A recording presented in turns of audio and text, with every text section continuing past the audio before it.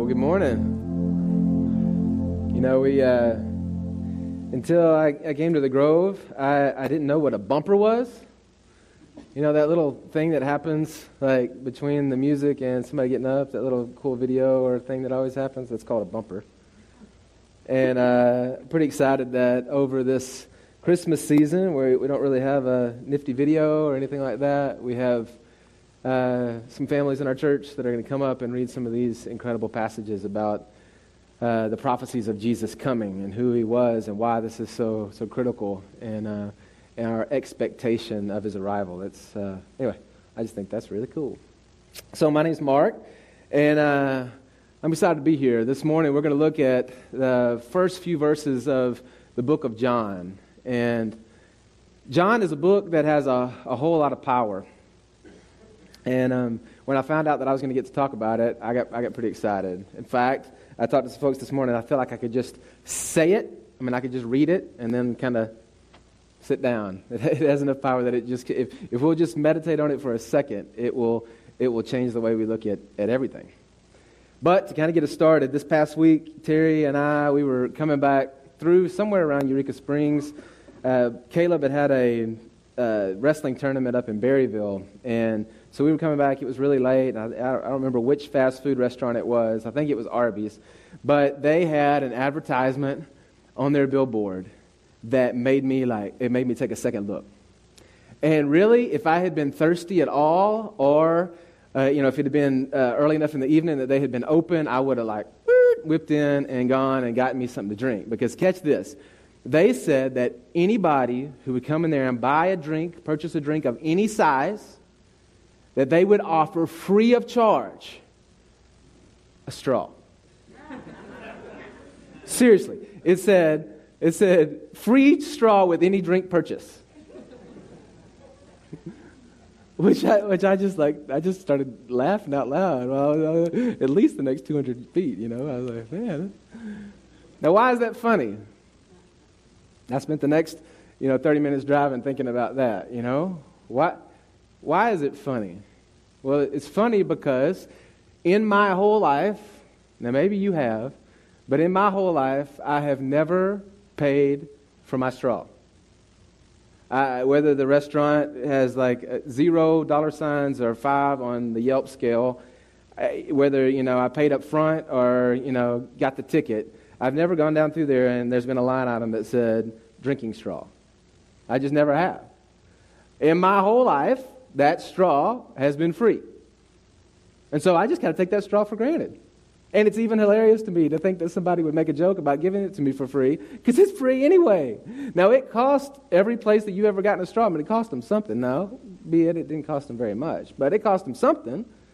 But you've got it for so long, and it's just been there, that you just kind of take it for granted. That's just what happens. I get a straw. Fact, think about it. If they don't bring you a straw, you have a little bit of kind of an arrogant attitude. If you were asking for something else in the menu, you might say, ma'am, could I please? But when it comes to the straw, you go, hey, dude, straw. You missed it. I mean, I've been waiting here. What's going on? Because we expect it.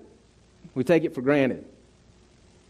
I think we do the exact same thing with Christmas and with Jesus. We have not known life without the presence of Jesus. Now, understand me. There's different levels of that. There's the level in some of what we're going to talk about today that Jesus is real. And because he exists, there are things that you experience today that would look very different if he didn't. And then there's the reality that he's maybe been a part of your background and your upbringing. So maybe you've never really yielded your life to Jesus, but you grew up in a household where it was yielded to Jesus and his lordship. And you've experienced the blessing and the power of that, whether you realize it or not. So it's easy to just kind of take it for granted. And then some of us, maybe you yielded and put your personal trust in him, and that's been a long time ago. And so you've experienced life in Jesus for so many years that you've just kind of forgotten or gotten used to it or kind of just taken it for granted.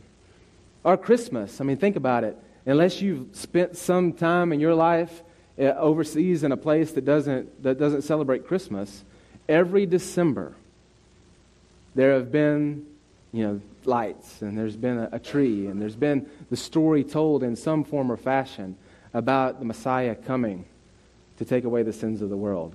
You're so used to it that it's easy just to kind of take it for granted.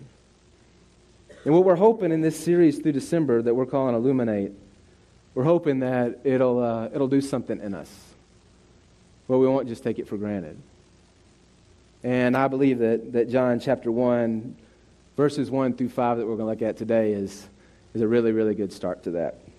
Well, before we do, when I say the book of John, I know there's got to be some folks in the room that are like, all right, so tell me something about who this John is and why we're reading a book that he wrote. All right, so John is one of the Gospels, which means there are these 4 books that are written about the life of Jesus by people who had an eyewitness account. And I love it because it gives us these different pictures of the story of Jesus. The same story, but these are very different men who had very different perspectives.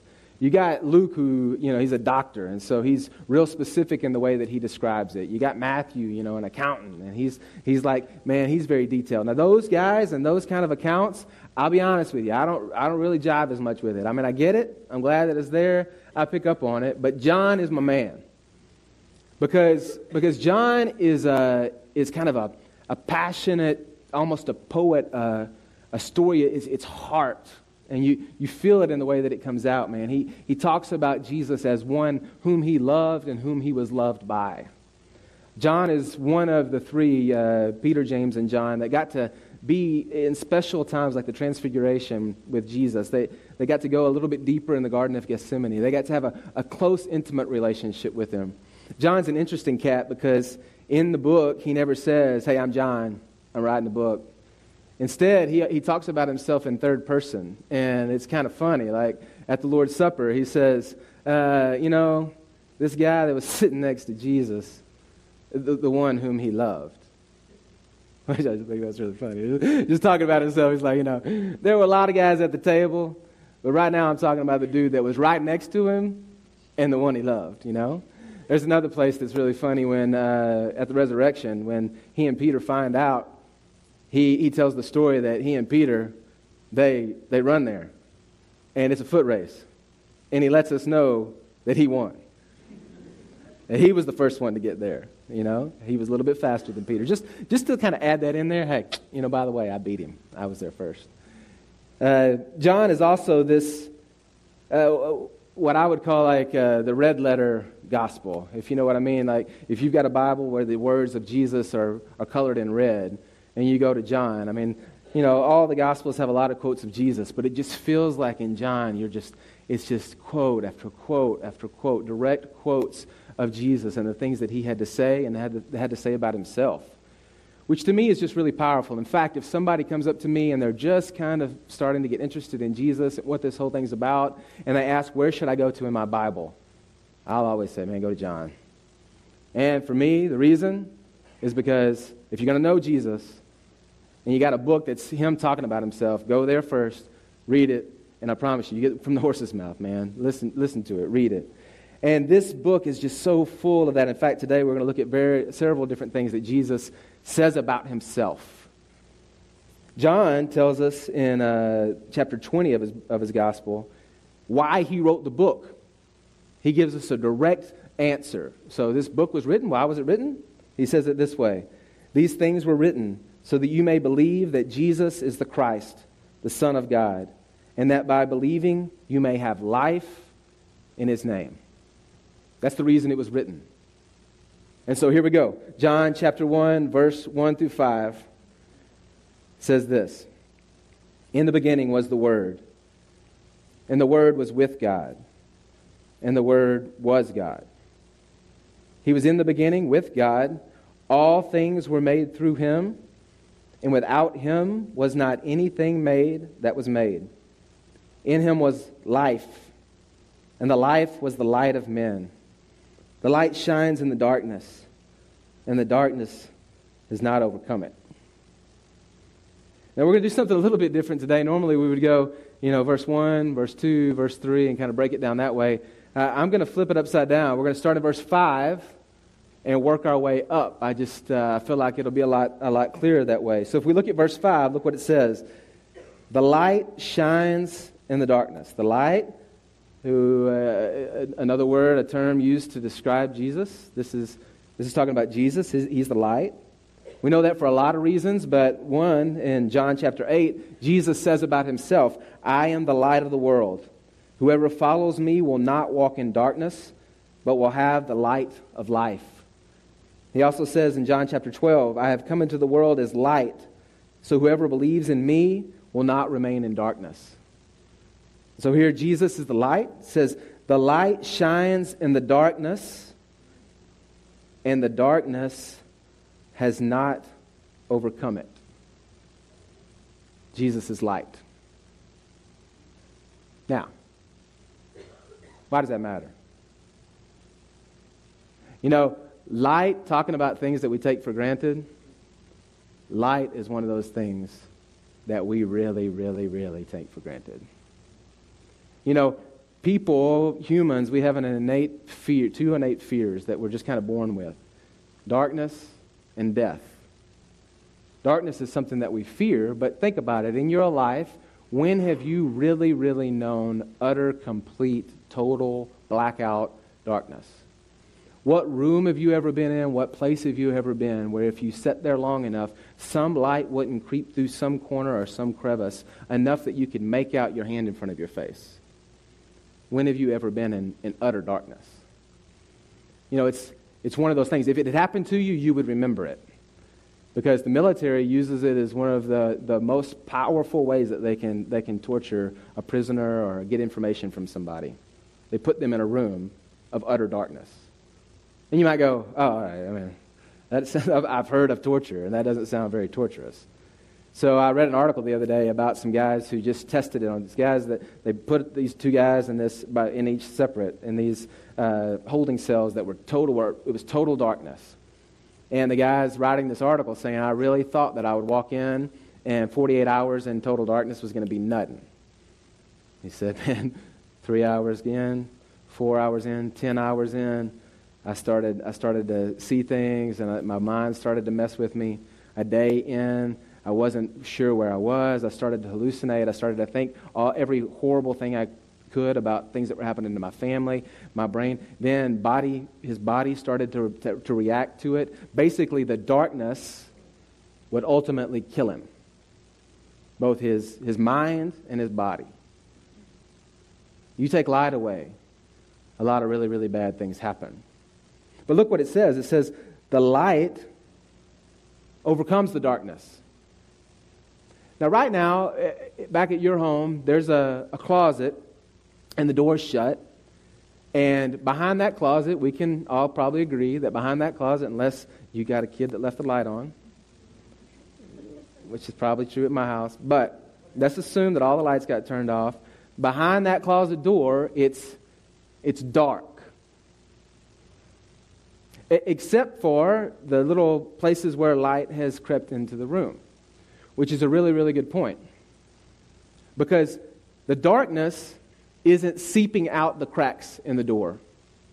The darkness isn't trying to escape. Light is overtaking the darkness. In fact, when you open up that door, does the darkness jump out on you? No. Never has happened. You've never opened a door to a dark room and the darkness came out. No. Light attacked the darkness and overcame it. All right? Always, light wins. In fact, darkness is simply the absence of light. Because when light is present, darkness runs. And so light wins every time. The light overcomes the darkness. And our Jesus is the light. And he wins.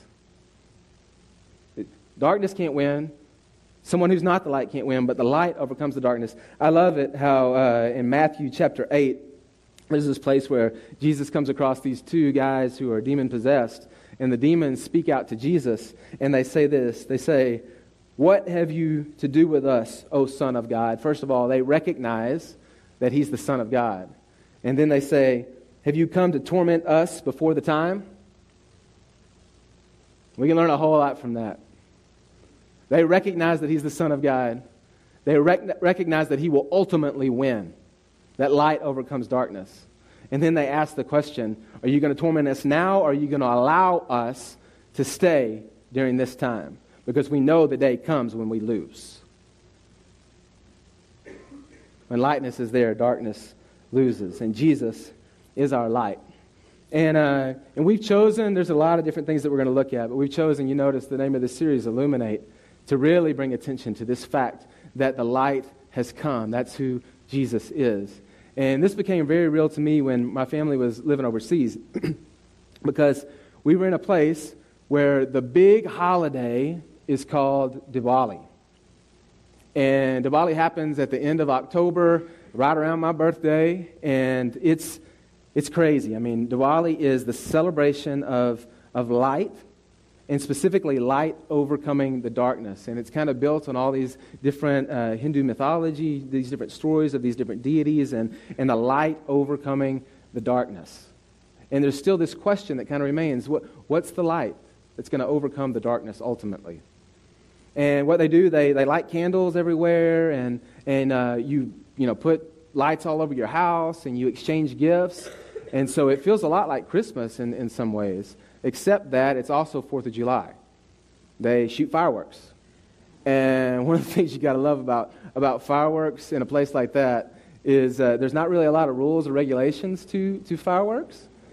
And so they are little bombs.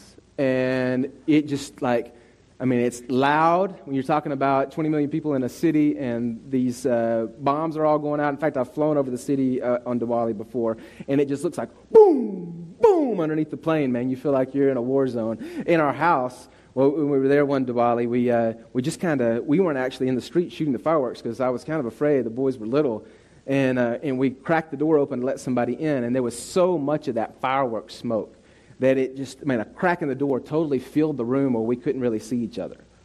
I mean, it's pretty crazy. So anyway, one of my friends, his name was Abhishek, we've been talking a lot about who Jesus was, and he had become very, very interested in him. And so he started asking more and more and more pointed questions. And one of his questions to me was, hey, Mark, if I follow this Jesus, what does Diwali look like? Because this is a huge time for my family. We all gather together. We do all these different traditions. And what will that mean if I follow Jesus? And I said, man, here's the truth. I've grown up in a different place, and I don't really have a good answer for you because I'm not from here. But I know a guy, a friend of mine, who follows Jesus and grew up in the same place and way that you did. So we took a long trip to go visit this guy, and we sit down across from him, and I said, Abhishek, ask him any question you want to ask him. And one of his first questions was, what do I do with Diwali? If I follow Jesus, what do I do with Diwali? And I loved it, man, because this guy kind of sat back in his seat, and he said, what do you mean? What do you do with Diwali? What is Diwali? And he said, it's the celebration of the light. He said, the celebration of the light overcoming the darkness. He said, we just got through talking about it. Jesus is the light that overcomes the darkness. Finally, you get to celebrate a Diwali and celebrate the one who actually has the power to overcome the darkness. Go celebrate Diwali with your family and give worship to the one who has the power to actually overcome the darkness. He said, I celebrate Diwali more than anybody. Because actually to worship the one who has the power to overcome the darkness. Go light your candle and worship Jesus. Go shoot your fireworks and worship Jesus. Go know when you talk to your family that there is one who overcomes the darkness. And I went, that's what I'm talking about. Oh, that was sweet, man. And today still, man, I was back in India in October, and my friends gave me it's called a diya. That's a real kind of specific candle, old school candle. And I saved them for Christmas, because we're going to light them and talk about that, because it's one of those parts of Christmas that we don't talk about a whole lot. But that's what happened when Jesus came. The light came to overcome the darkness, and the darkness loses when light comes. And this says that Jesus is the light. And then verse 4, and I promise we'll work faster, verse 4 says, and in him was life, and the life was the light of men. In him, Jesus, was life, and the life was the light of men. So in him is life, the fountain of life, the beginning of life, the place where life comes from. You don't go somewhere else and get life. Life is in him, and the power of that life, this light is life-giving light. It comes from a power source of life, and there's only one place that life comes from, and that's Jesus. Now, again, just like darkness is the absence of light, death is the absence of life. It's the reason we say that somebody lost their life.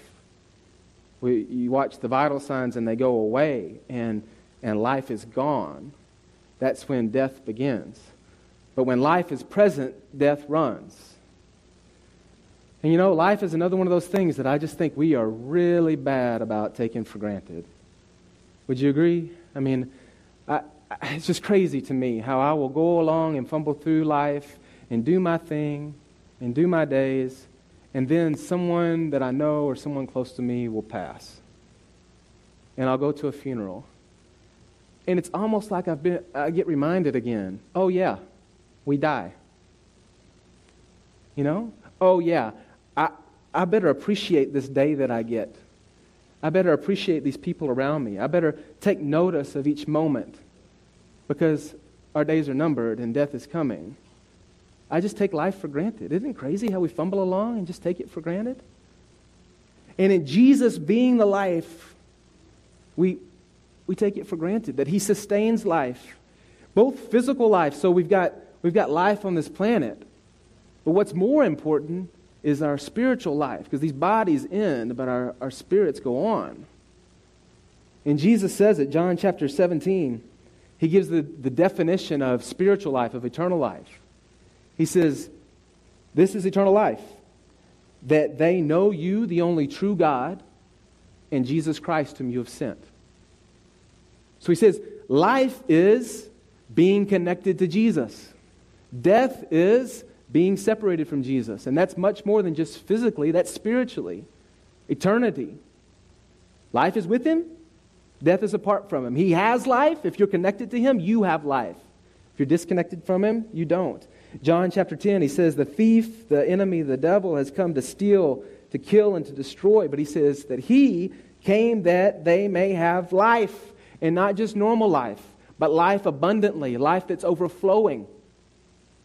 He says in John chapter 14 that He is the way, the truth, and the life, and no one comes to the Father, to God, except through Jesus. That He's the life.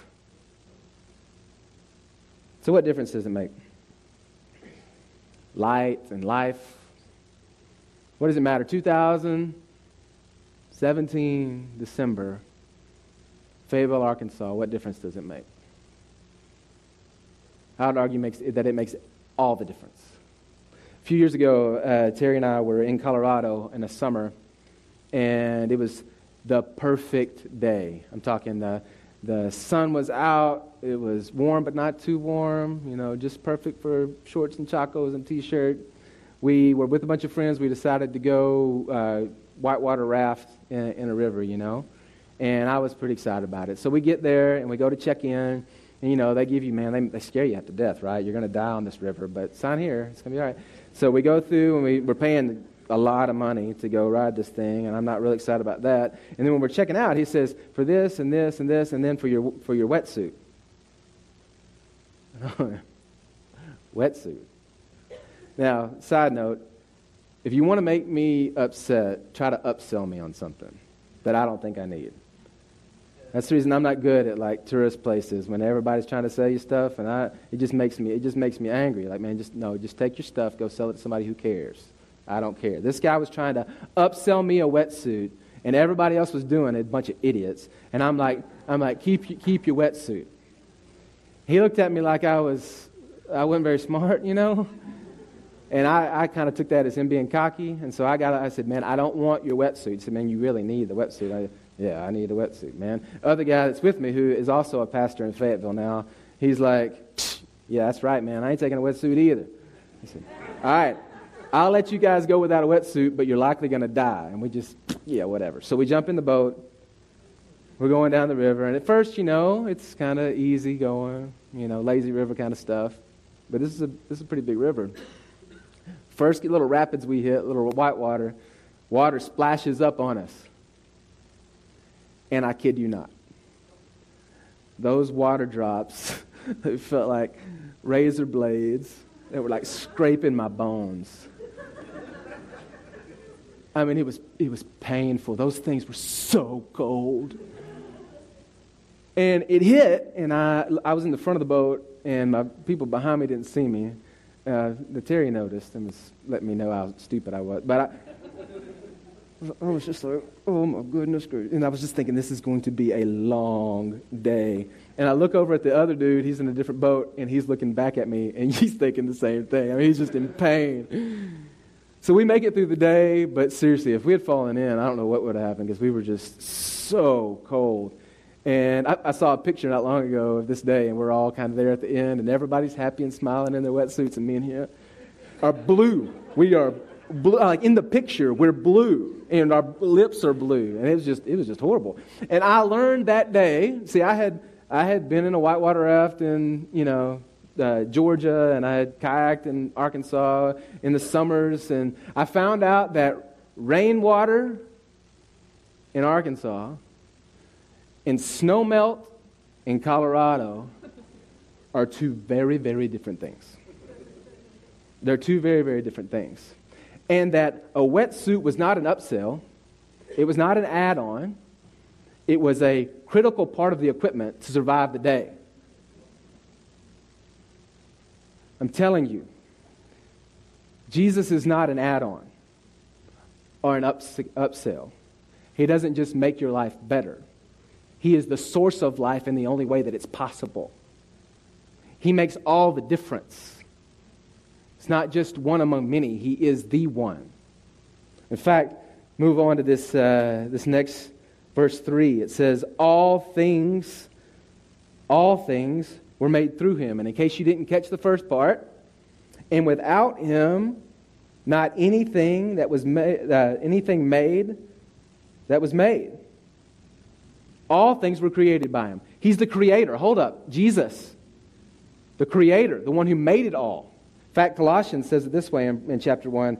For by him all things were created in heaven and on earth, visible and invisible, whether thrones or dominions or rulers or authorities. All things were created through him and ultimately for him. Jesus, creator. That means that in the same way that there's darkness and he brings light, and there's death and he brings life, he was the one that there was nothing, and he made something. You know, there's a lot of things that get made, right? And there are people who make stuff, but they take something that already existed and they reform it and make something new. But that's not what we're talking about here. We're talking about the one that went from nothing to something, right? Nothing, something. Only Jesus. And it doesn't leave any room for anything else that was made apart from him. It says everything. And in case you didn't get it, not one thing was made apart from him, because he's the only one who has the power to take nothing and make something. And then he goes on in verse 2 to say, in the beginning, he was in the beginning with God. Hold up. Before there was anything, before anything was made, of course he has to be. If he's the creator, he has to exist before any created thing. He was there at the beginning. And it says he was there at the beginning with God. So that means in the beginning there was Jesus and there was God. And if we did more of a study, we would see that the Spirit of God is also there. And so we have these uncreated beings, and they're all separate. He was with God. But then look at the next verse. It says, in the beginning was the Word, and that's talking about Jesus. I'll explain that in a second. He was the Word. The Word was with God, and the Word was God. So he was standalone, and at the same time, fully God. So there's this one God, and there's these three distinct people, the Father, the Son, and the Holy Spirit, and Jesus is there.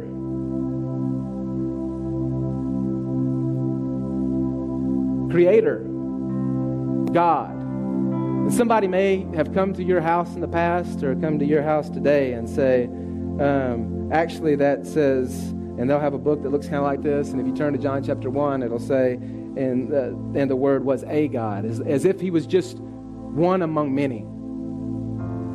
And somebody else might come to you and say, but he was great, and he was a great teacher, and he was a good man, but he was just a man.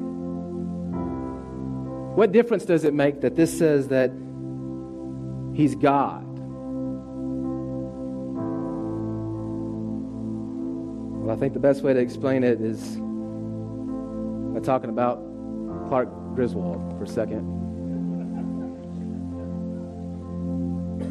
You know, when you watch Christmas Vacation this year, and you get down to the end of the story, and you got Cousin Eddie, and they got a problem, right? I mean, Clark wants his pool. And he's not going to get his pool this year because the boss took away Christmas bonuses. And he's going to have to deal with the jelly subscription. And there's really no way to fix this problem. Cousin Eddie would sure like to help out Clark. All the rest of the family would sure like to help him out. Clark would like to help himself out. But guess what? They can't fix the problem. But among the group, there's one guy who has the wisdom on how to fix this problem. It's the most humble, I guess, among the bunch. Cousin Eddie makes the trip over to the boss's house. He gets the boss, the only one who has the power to do this, and he brings him back over to the house. And the boss says, tell you what, I'm going to give you your Christmas bonus, and even more than that, I'm going to double it. Nobody could do that but the boss. Why does it matter that Jesus is God? Because nobody can set you free of sin and death. Nobody can overcome darkness in your life. Nobody can do these things that we're talking about. A man can't do that. Only God does that.